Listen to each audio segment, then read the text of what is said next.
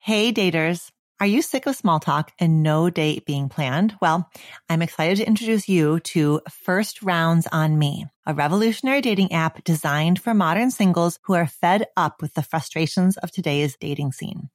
The app is all about actually helping you plan dates and build genuine connections. How so? Well, the only way you match with someone is by planning a date. Send a date, a time, and a location, and then the rest is up to you. Ready to go on real dates? You can get 1 free month of their premium subscription with code DOCTOR, DOCTOR. Download First Rounds on Me using the link in the show notes and start building meaningful connections offline.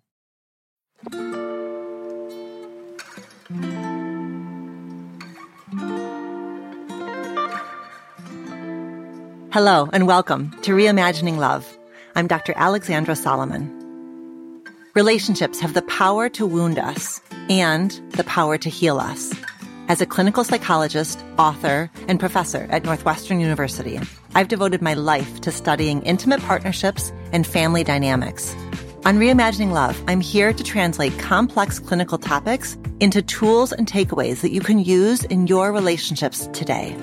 If you're ready to develop relational self-awareness and create vibrant and loving relationships with the people who matter most to you, you've come to the right place. I'm so glad that you're here.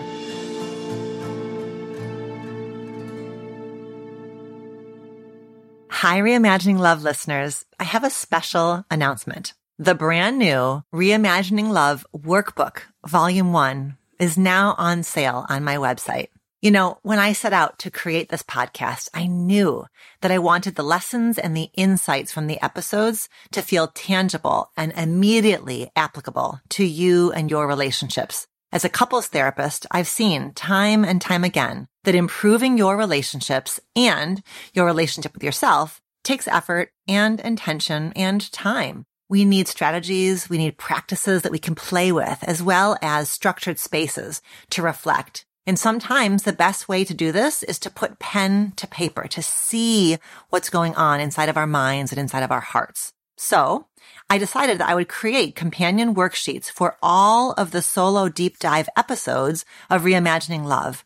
These worksheets contain tables to fill out, relational self-awareness questions to answer, and reflection exercises, all tied to the topic of the episode. And these worksheets have been available to listeners through my newsletter as the corresponding episodes have aired.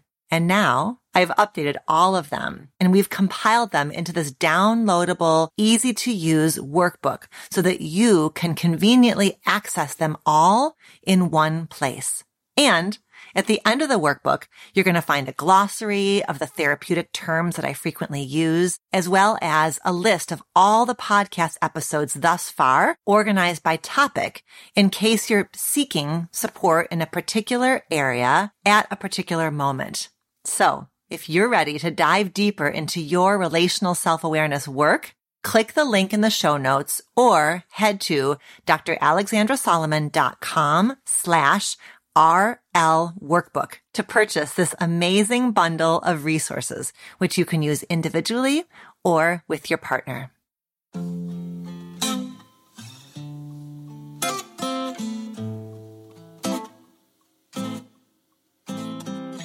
Hi there, and welcome to another episode of Reimagining Love. I have been so eager to share this episode with you. Number one, because I just know to the very marrow of my bones that it's going to move you and change you and support you in so many ways. And number two, because my guest this week is none other than Susan Cain. Susan Cain is the #1 best-selling author of Bittersweet, How Sorrow and Longing Make Us Whole, which was an Oprah's book club pick. And Quiet, The Power of Introverts in a World That Can't Stop Talking, which spent 9 years on the New York Times bestseller list and which has been translated into 40 languages. Susan's TED Talks have been viewed over 40 million times.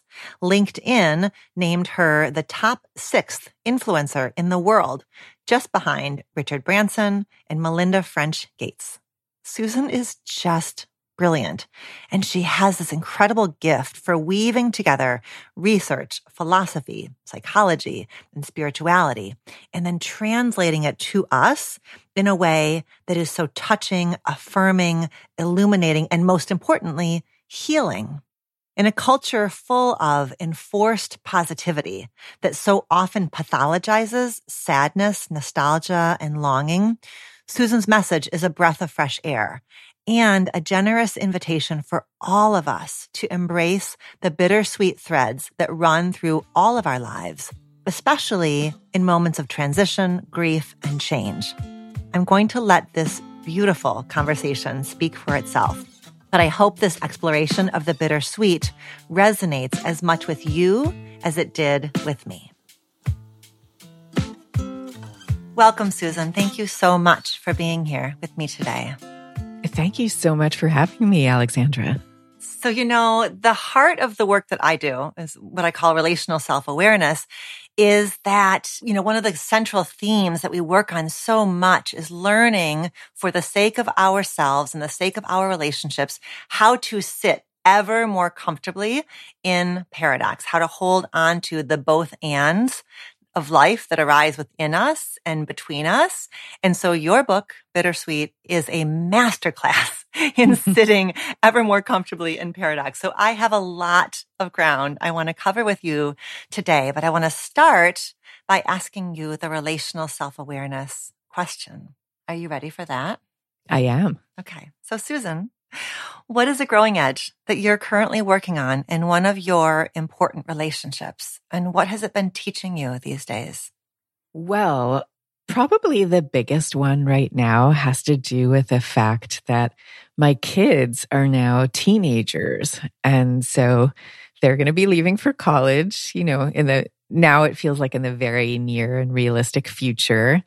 Even as we're recording this, I had expected that we were spending the evening with one of our kids. We knew the other one had a sleepover, but now the second one just said, "Oh, I'm going to dinner with friends," and so I actually just sent a text to my husband, being like, "Oh my gosh, the empty nest has come." So I would say that we're grappling with that, but because I wrote this book, and I've been working on Bittersweet really for, I don't know how long, I work on things for a long time. So it's probably been like 7 or 8 years. So I actually feel like I am so much better prepared for this moment than I otherwise would have been, because I've been thinking all this time about rituals of transition. And I documented a lot of such rituals from across the world in the book.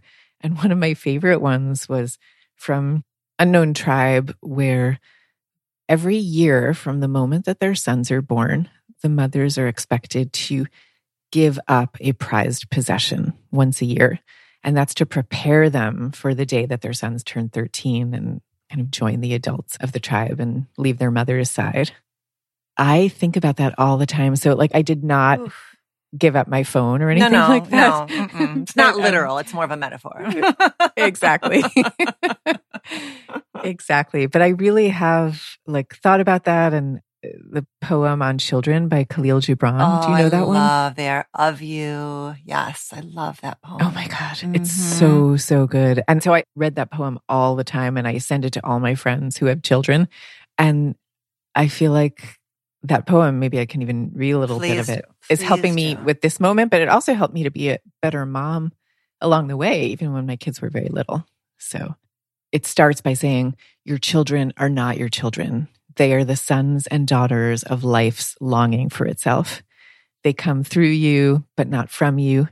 And though they are with you, yet they belong not to you. And it goes on to say, their souls dwell in the house of tomorrow, which you cannot visit, not even in your dreams. I don't know. I just find that idea so beautiful and also so liberating. Absolutely. Absolutely. Right. Liberation from all of the anxiety and the worry and the managing and the vigilance into that, that they don't belong they never have belonged to us. Exactly. Because I think the way that modern culture sees it is, oh, they do belong to you until they turn 18 and then they stop belonging. So it's this terrible loss.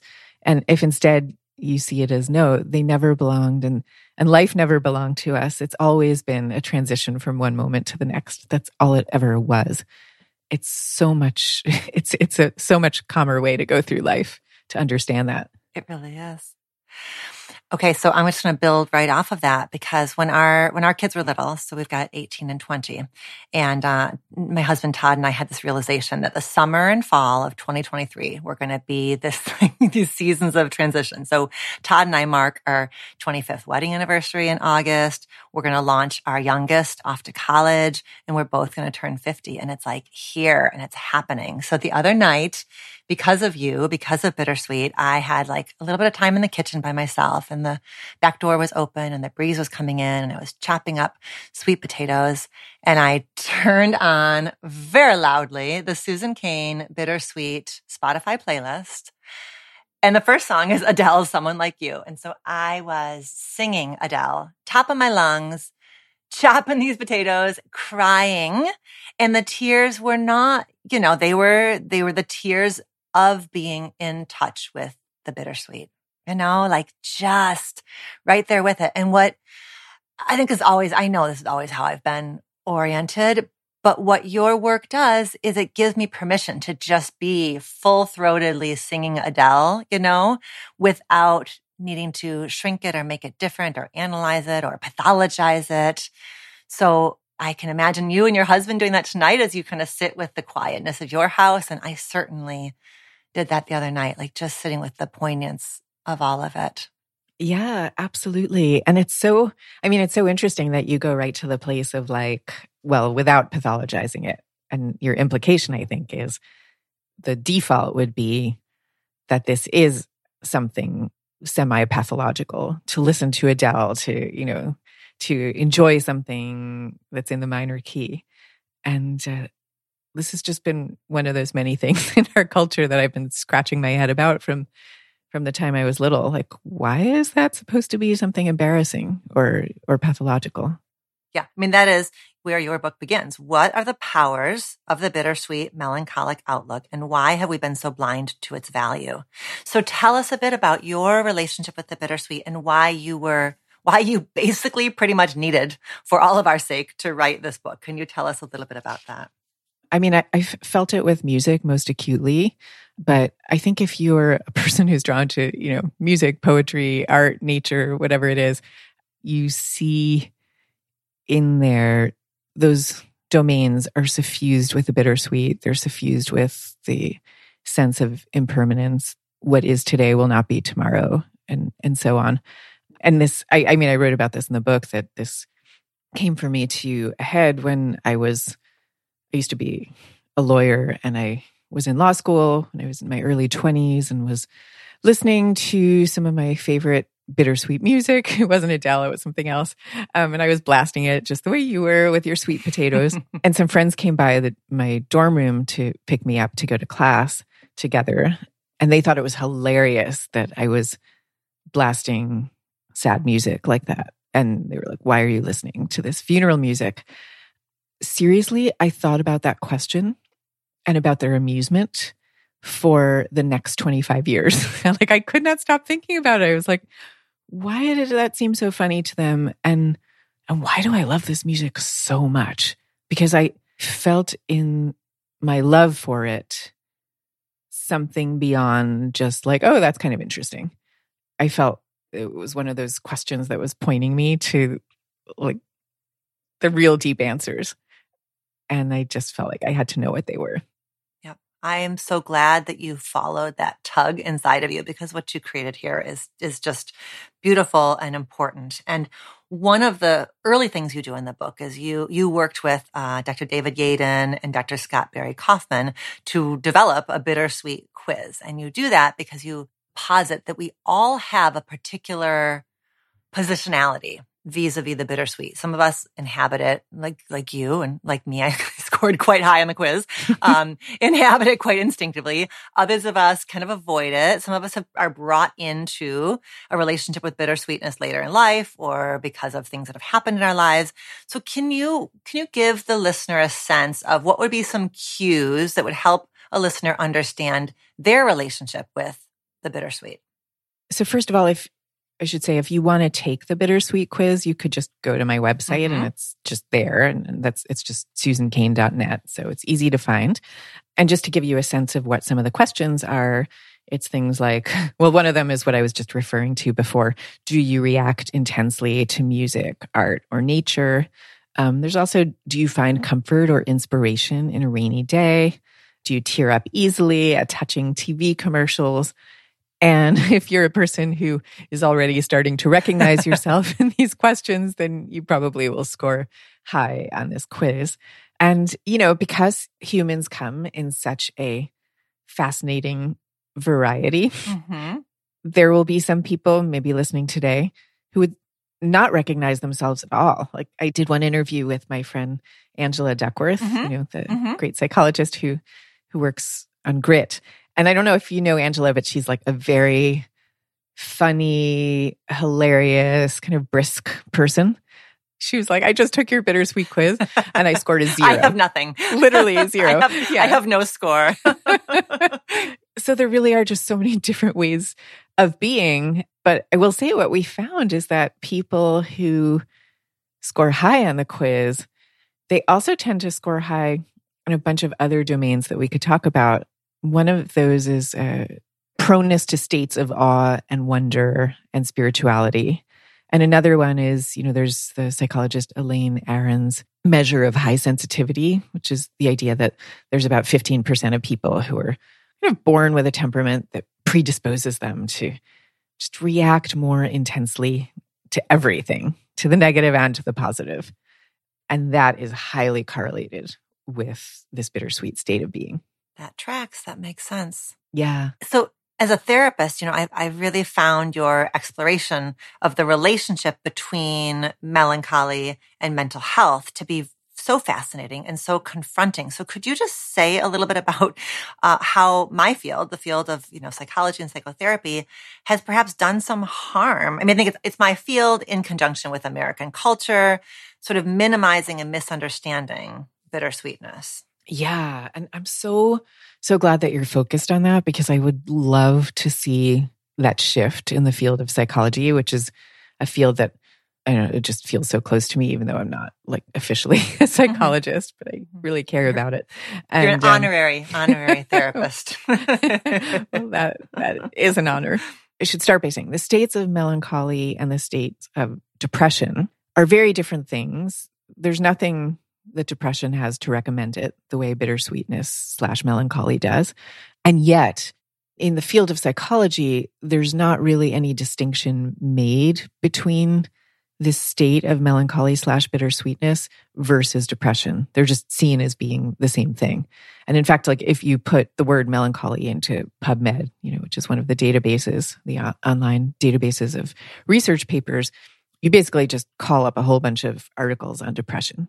That's all there is. Oof. Even though these are really not the same states of being, because with depression, many people will describe it as a kind of sense of numbness, not being alive to other people or to the world. You're just in a kind of pit of despair.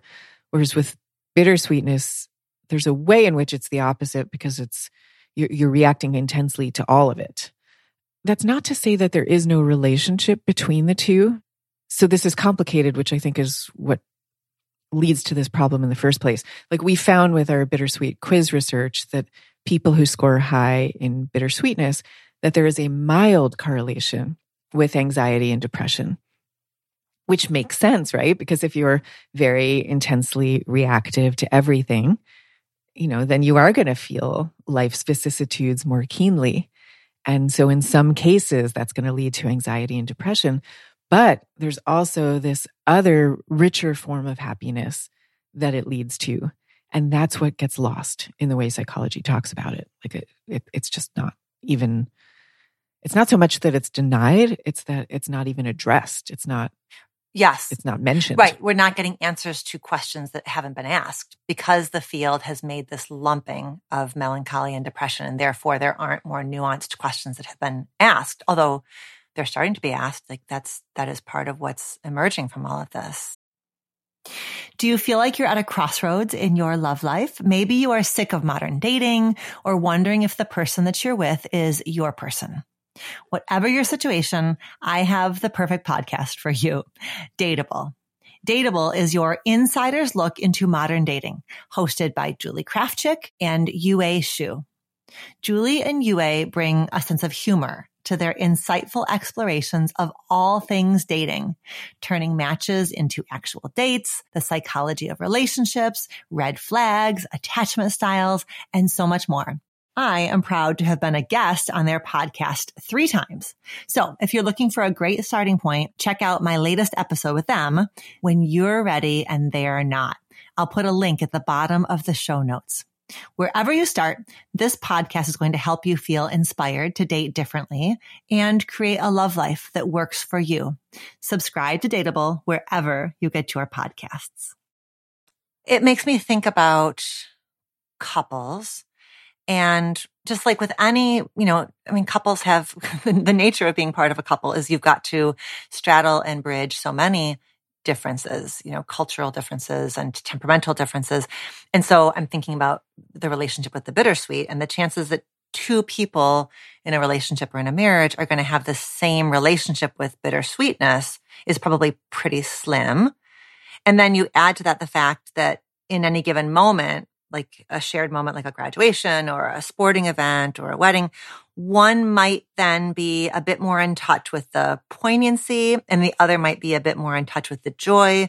So what guidance might you have for couples so they can kind of hold that dialectic, that both and together versus one being a bit more in touch with the poignancy, the passage of time, the other being more in touch with the joy. And then right there, we've got the conditions for judgment and finger pointing and eye rolling. First of all, just the way you phrase that, there was just so much wisdom and acuity just in the way you phrase that question. So thank you for that.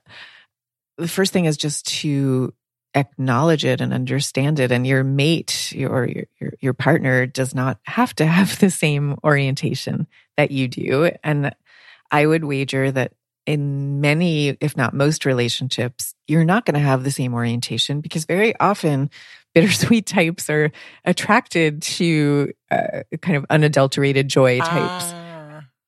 Yeah, and vice versa. And unadulterated joy types find like a sort of meaning that bittersweet types will guide them to that they might not access as easily themselves. So it's not a sign of anything being wrong if your partner is different from you. It's more that you have to understand it and know that you are probably attracted to your partner precisely because of that difference, and that you each have something to give the other in that difference.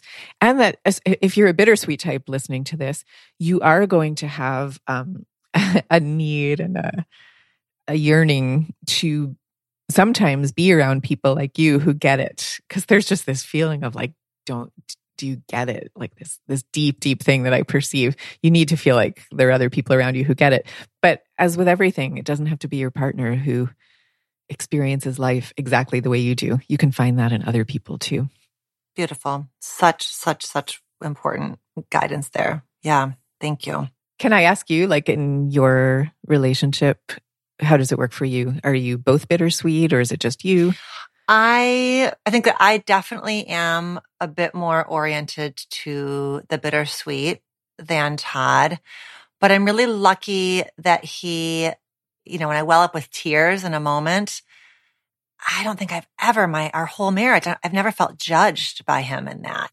I think he really accepts and holds on to that that's how I am and that there's benefits to it, even though he's not. So I don't judge him for not welling up in a moment. And I don't feel judged by him for it. But he also, he's a master of the grand gesture. So we had our daughter's graduation party last weekend, and when we had her baby naming, when she was a few months old, he sort of talked to her about 5 things he loved about her, even though she was about 5 months old. And then at her bat mitzvah, he talked to her again about 5 things he loved about her. And then at her high school graduation party, in the backyard in front of all of our family and friends, he talked to her again about 5 things he loves about her. So oh my gosh, he has a particular relationship with like that touching in on the passage of time, even though it may not show up as tearfulness or chills in quite the same way, like that sort of embodied sense. He meets those moments in a way that I wouldn't be able to because I would just stand up there and cry my eyes out. So, Susan, I have more that I want to really explore some things that you said about intimate relationships and some really challenging ways that you depathologize, like invite us to embrace this yearning for perfect love. But in order to get us into that, I do want you to talk a little bit about the longing that is embedded as part of bittersweetness, the longing which you describe as momentum in disguise. So can you just help us kind of get our hearts around how bittersweetness and longing hold together? When I told you that from the time I was in that law school dorm, I've been asking that question of what the sad music meant and why did it, not just like why was I listening to it, but also why did it make me so ecstatically happy? Because I actually find sad music to be like a very joyful experience to listen to. It's paradoxically not really sad at all.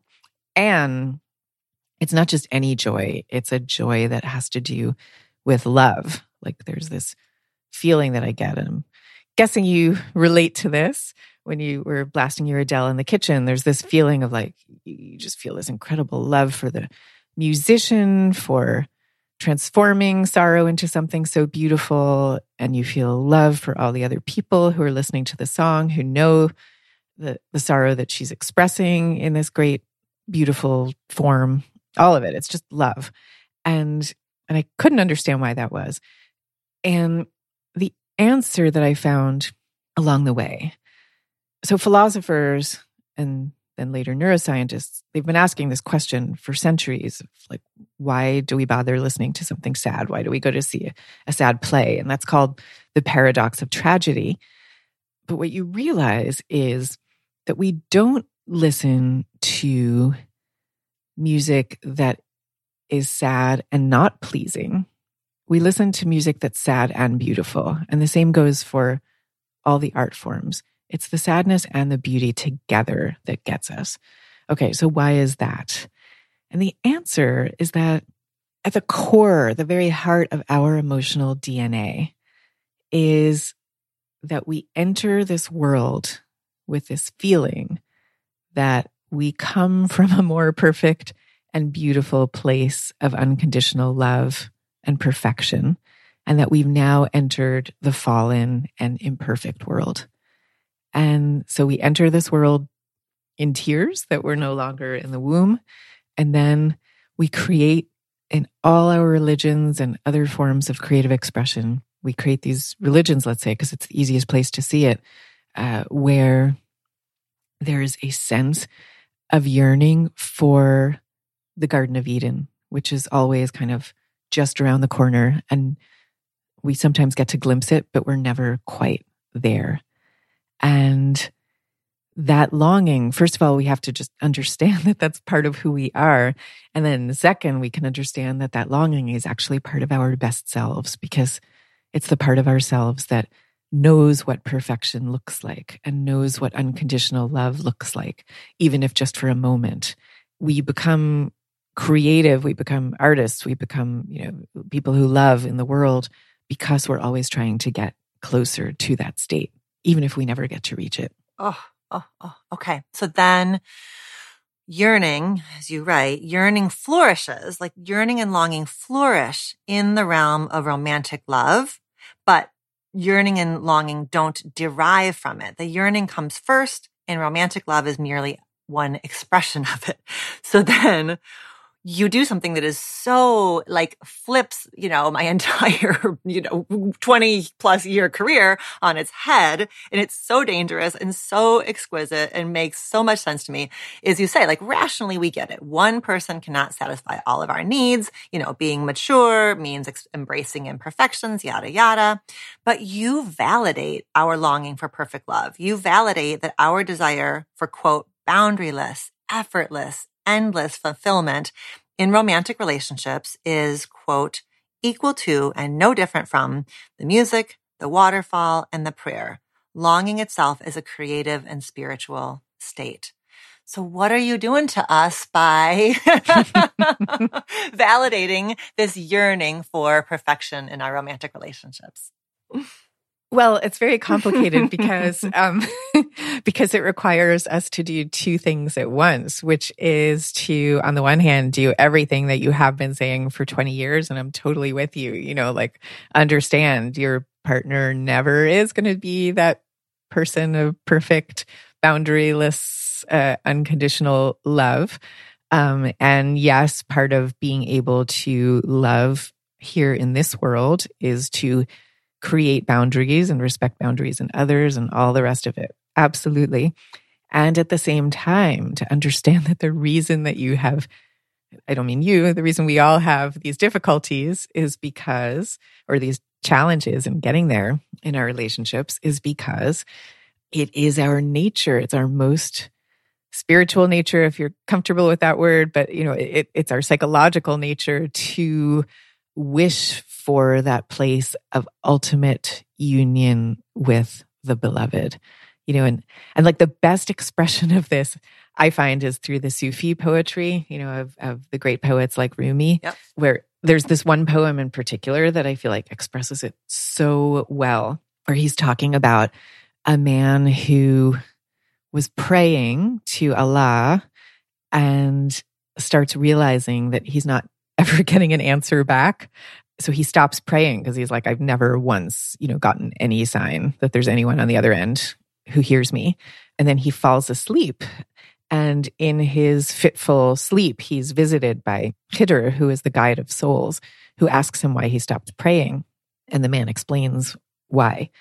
And what Khidr says to him, and this is in Rumi's language, he says, this longing you express is the return message. And the grief you cry out from is what draws you toward union. So, like, if you look at all the mystical traditions in our religions, what they're all saying is, to long for that ultimate union is to bring you closer to the union itself. And you really achieved it when there is no longer any distinction between you and the beloved. And by the beloved, they mean the divine. Like when you and the beloved have become one, you are both the lover and the loved. That's when you've achieved spiritual union. And so that's what we're longing for psychologically too. And then we have to make sense of that in the here and now in our everyday relationships. But the process of making sense of it is so radically different. When you guide us and encourage us to start from a place of, I crave this endless, boundaryless connection, not because I have an attachment disorder, I have I have trauma, I have this, but because that's a piece of all of us, just like there's I have my hand on my heart right now because there's such a massive invitation to self-compassion when we can treat the longing differently. We still have to, as you were saying, live in the real world and have, boundaries and ask for what we need, et cetera, et cetera. But that conversation, that work is really different, I think. I feel it. It feels really different when it comes from a place of just relating a bit more tenderly to the longing. Absolutely. Absolutely. And this is complicated because there is, of course, such a thing as getting into unhealthy relationships out of a sense of codependency, that might be an issue for you because of relationships that you had with a parent, let's say, when you were younger, all that kind of stuff. That's all still real and there. And at the same time, even if you had the most untroubled childhood relationships in the world, you are still a human with this desire to merge with the beloved and to become one with the beloved. That's part of humanity. And as I say, it's also our best self. Mm-hmm. And then as we work with that, then we open ourselves up. You write a little bit later, in the best relationships, you can still every so often go to the moon and back, that you get these glimpses, these moments of that quality of connection, not when you're haggling over the laundry or whatever, but there are these moments where you get to go to the moon and back. So what is your sense? What are the practices that help set the stage for us to experience those moments, not to force them, but to invite them? Sometimes you can't even, there isn't so much you can do. They come when they want to come. And of course we can do all the things that we all know, like go on date night if you've been together for a long time, or, try to take even a day or two away from your everyday routine, which the reason that works so well is because it's literally like saying to your unconscious self, well, now's the time to go to the moon and back, because we're not right now mired in the everyday. We're now getting to that other place of the place of the unseen. That's kind of what you're saying to your psyche. And so you're just opening up the doors for maybe the two of you to go there together. But I think what happens for people, if you think about it, it's so weird when you think about it, how much of popular music has to do with the first moments of coming together, or the first moments of attraction in a relationship. And you're like, well, what about all the rest of it? Why are like 90% of the love songs about that early moment in time in the life of the relationship? And the reason is because that's the moment usually when you feel most acutely this manifestation of the union that we're all looking for. But we still get to go there again, even in a longer term relationship. It just may not come with the same ease and frequency as it does right at the beginning. Well, even that part, when you're talking about pop music being focused on that, rather than being, I think there are moments when I get critical of that we elevate falling in love, and we don't treat staying in love with the same kind of reverence. It's a lot of my work is around that. But even just that part, it allows me to see those pop songs that, many of which I love, in a different light. They're just, an homage to, or a thank you for those early glimpses. Not that they're meant to be held onto, not that they're meant to be elevated above everything else, but it kind of says these are important, because these, like standing in front of a waterfall, like appreciating a piece of art, these are those moments that give us that glimpse into the wholeness and the ecstasy. One of the really interesting things that I learned from doing this research is that for the original Sufi poets, they would write this poetry and sing songs that would say things like, you're comparing, your cheeks to rubies and like that. And those songs were meant to be expressions of divine love. And then apparently what happened is the Western troubadours came along and heard these songs, and they started interpreting them in the language of romantic love. But they really were never meant to be that in the first place. They were always meant to be an expression of longing for union with the divine. And if you understand our tradition of song in that light, I think it helps us to understand why it is that pop music is the way it is. People were never supposed to be seen in that way, because we're just too darn people-y. We're just too darn imperfect. We can't be elevated in a sustainable way like that. Uh-huh. I would love for you to talk a bit about a story you tell in the book, and actually you talk about it in your TED Talk as well, about the relationship you had with the musician and the life-changing question that your friend asked you about that relationship. Will you tell us that story, please? Yeah, sure. So this was from a time in my life when I was in my early 30s. I was just leaving my corporate law career, which I really never meant to be doing in the first place. And right after I left that, I also left a relationship that I'd been in for the previous 7 years, also the wrong relationship. So I was in this moment in my early 30s. It's kind of like a state of free fall, no more career, no more love. I was just sort of living on my own, floating around in New York City, not knowing what was going to come next in the all-important domains of love and work. They were both a gigantic question mark. And I fell into this extremely obsessive relationship with a musician. it was one of those obsessions I just could not get out of. It was driving me crazy. I couldn't stop it. And I had a friend who I was telling about this and, like regaling her with tales of every single thing he would say during the times I met him and all of this. And she finally like looked at me one day and she was like, if you are this obsessed, it's not because of this man, literally. It's because he represents something that you're longing for. What is it that you're longing for? This really was one of those epiphany moments in my life because I just understood instantly that she was right and that he, being a musician, that he represented the world of art and literature that I had been longing for from the time I was a kid. I had wanted to be a writer since I was 4 years old. And I had turned my back on all of that, thinking, that's not real. You can't really make a living as a writer. You have to support yourself, all this stuff. And I realized that I was so obsessed with him because he represented that life that I so much wanted. And the minute she said that, seriously, the obsession just melted away. And like the next time I saw him, I didn't feel it anymore. It was gone. I was free and I really focused on my writing. I can just imagine that you sharing that story has helped so many people who've heard it. We get so convinced that what's going on for us is about the other person rather than the mirror that other person is holding up for ourselves. It's such an important story and one that fits so well with this whole journey of this book. Mm-hmm. One more area that I really wanted to explore with you before we move to wrap up is that I think you said some really important things about our own individual painful histories, how we relate to our psychic wounds.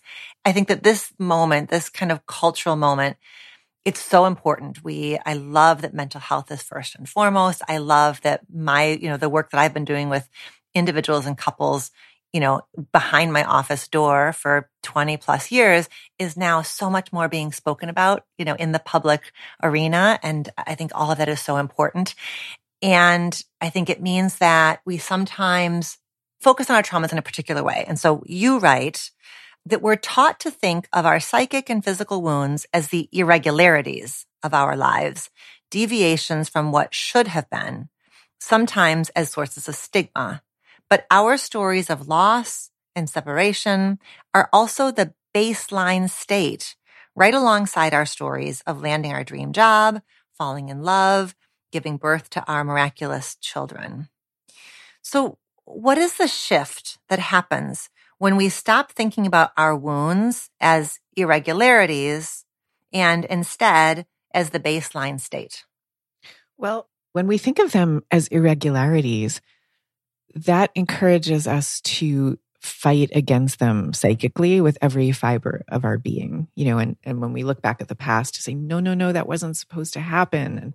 And, and you're kind of like constantly in resistance mode as you look back. You're almost like somebody watching a horror movie and trying to say to the actor, no, don't go in there, because you know that the actor is about to meet some terrible end if they go in that direction. And you're constantly looking back at your past self with that same posture, as opposed to just understanding, oh, well, yes, of course, I wish such and such thing hadn't happened, but this is part of what life is too.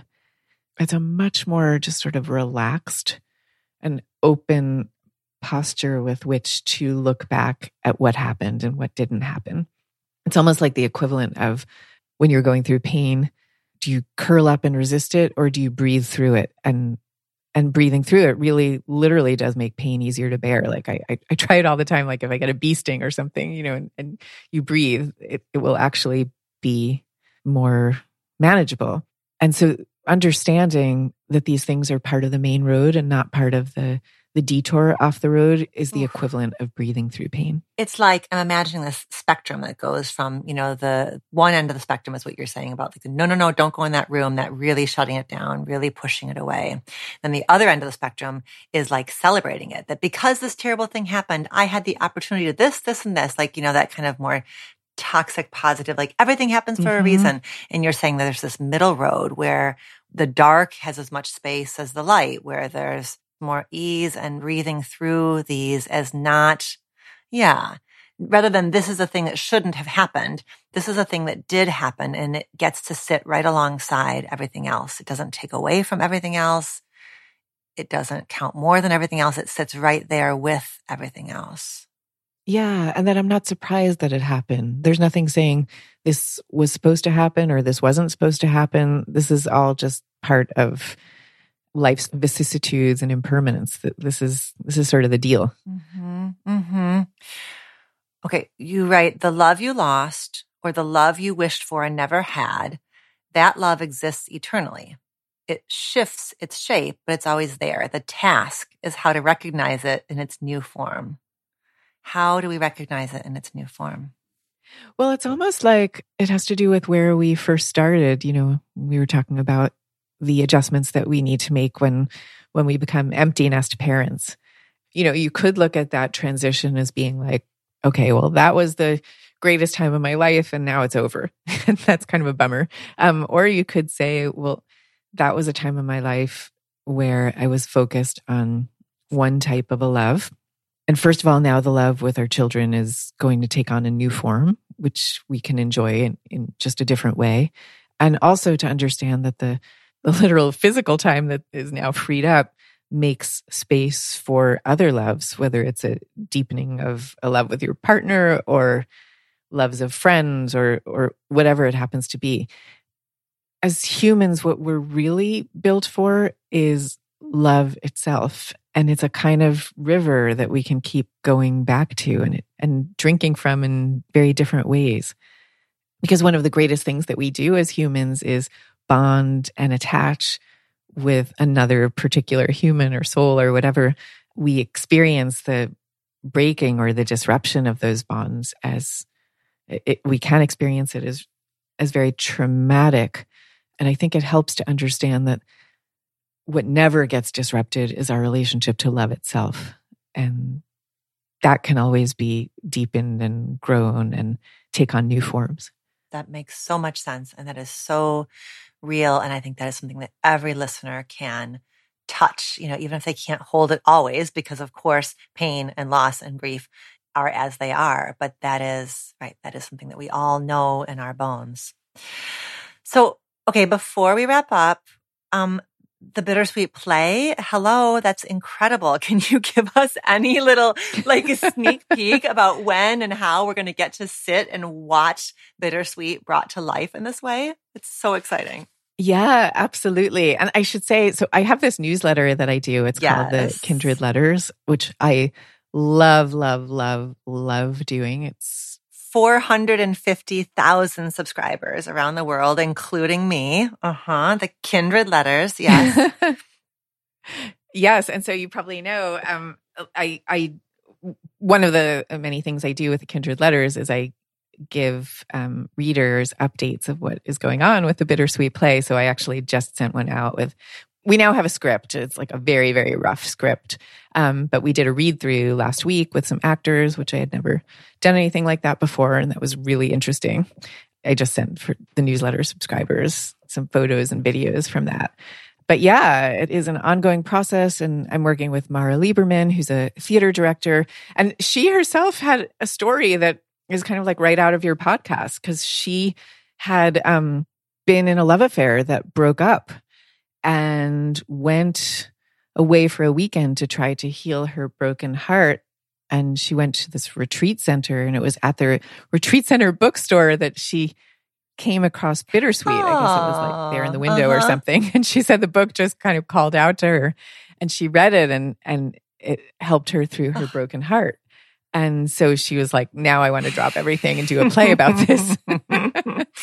That's so cool. So we are collaborating, and it's so fun. Oh, I can imagine. I can just imagine how you felt sitting at that table, watching the table read for the first time and seeing this all come to life. That's so exciting. So yes, the Kindred Letters, we will put a link in the show notes, because everybody who is loving this conversation also needs to be on your Kindred Letters newsletter. And I just started a few days ago the Bittersweet course, which is such a beautiful, I get a text message from you every morning with a completely doable little snippet. I've got my loving kindness meditation to go back to today. So those are a couple of ways people can keep in touch with you. What else? How else can people be part of the world and learn more about you?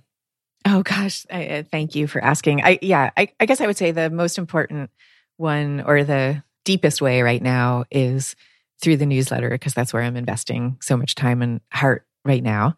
And then I am on all the social channels too. So, Facebook and Twitter is at Susan Cain, and Instagram. And what's the other one? LinkedIn. I do a lot on LinkedIn also. So you can find me all those places.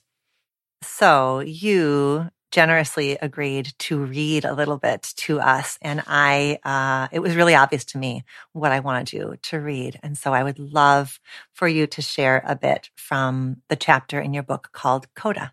Sure. And I loved it, the particular paragraph that you asked me to read, because I think, so this paragraph is on page 238 of the book, but it's the one that you picked out. And I think of it, despite where in the book it is, I think of it as one of the hearts of the book. And I think you are the first person who has asked me to focus on this paragraph. Okay, so here we go. And maybe you crave perfect and unconditional love, the kind that's depicted in all those iconic advertisements of a glamorous couple driving their convertible around a bend to nowhere.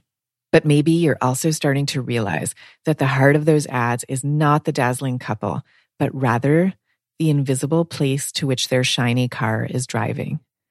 That just around that curve, the perfect and beautiful world awaits them.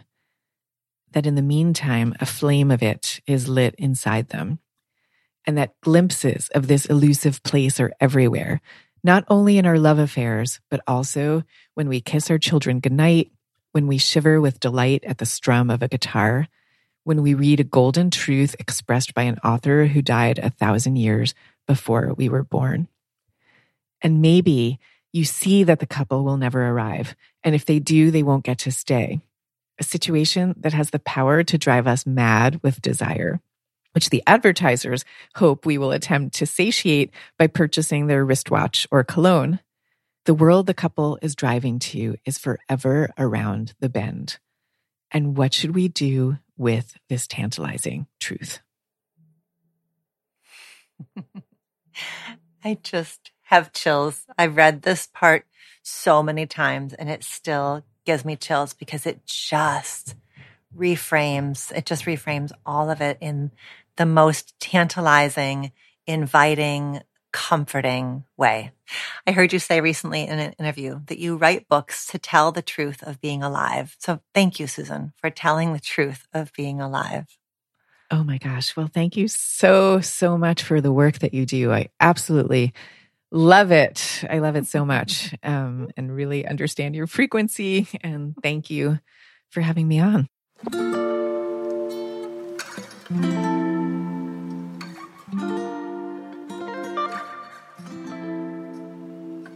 Thank you, Susan, for joining me here for this enriching and moving conversation.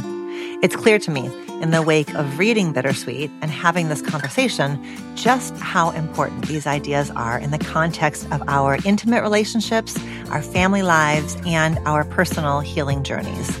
I hope that you thought about something in a new way while listening to this conversation. And I know that if you have not yet had a chance to read Bittersweet, you're going to be really eager to get your hands on a copy. And that link is in the show notes.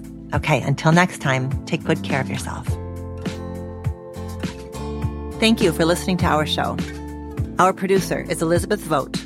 Our editors are Mary Chan and Katie Pagich of Organized Sound Productions. Our theme music was composed by Slade Warnkin. Reimagining Love is executive produced by me, Dr. Alexandra Solomon. Do you have a relationship question that you want answered on the show? Visit reimagininglove.com to send in a written or audio question. Questions can be about intimate partnerships, family relationships, friendships, you name it. If you're looking for more love and relationship content, you can find me on Instagram at dr.alexandra.solomon or visit my website, dralexandrasolomon.com. where you'll find my blog as well as the Intimate Relationships 101 e-course based off of the popular class I teach at Northwestern University. Thank you for listening, and see you next week here on Reimagining Love.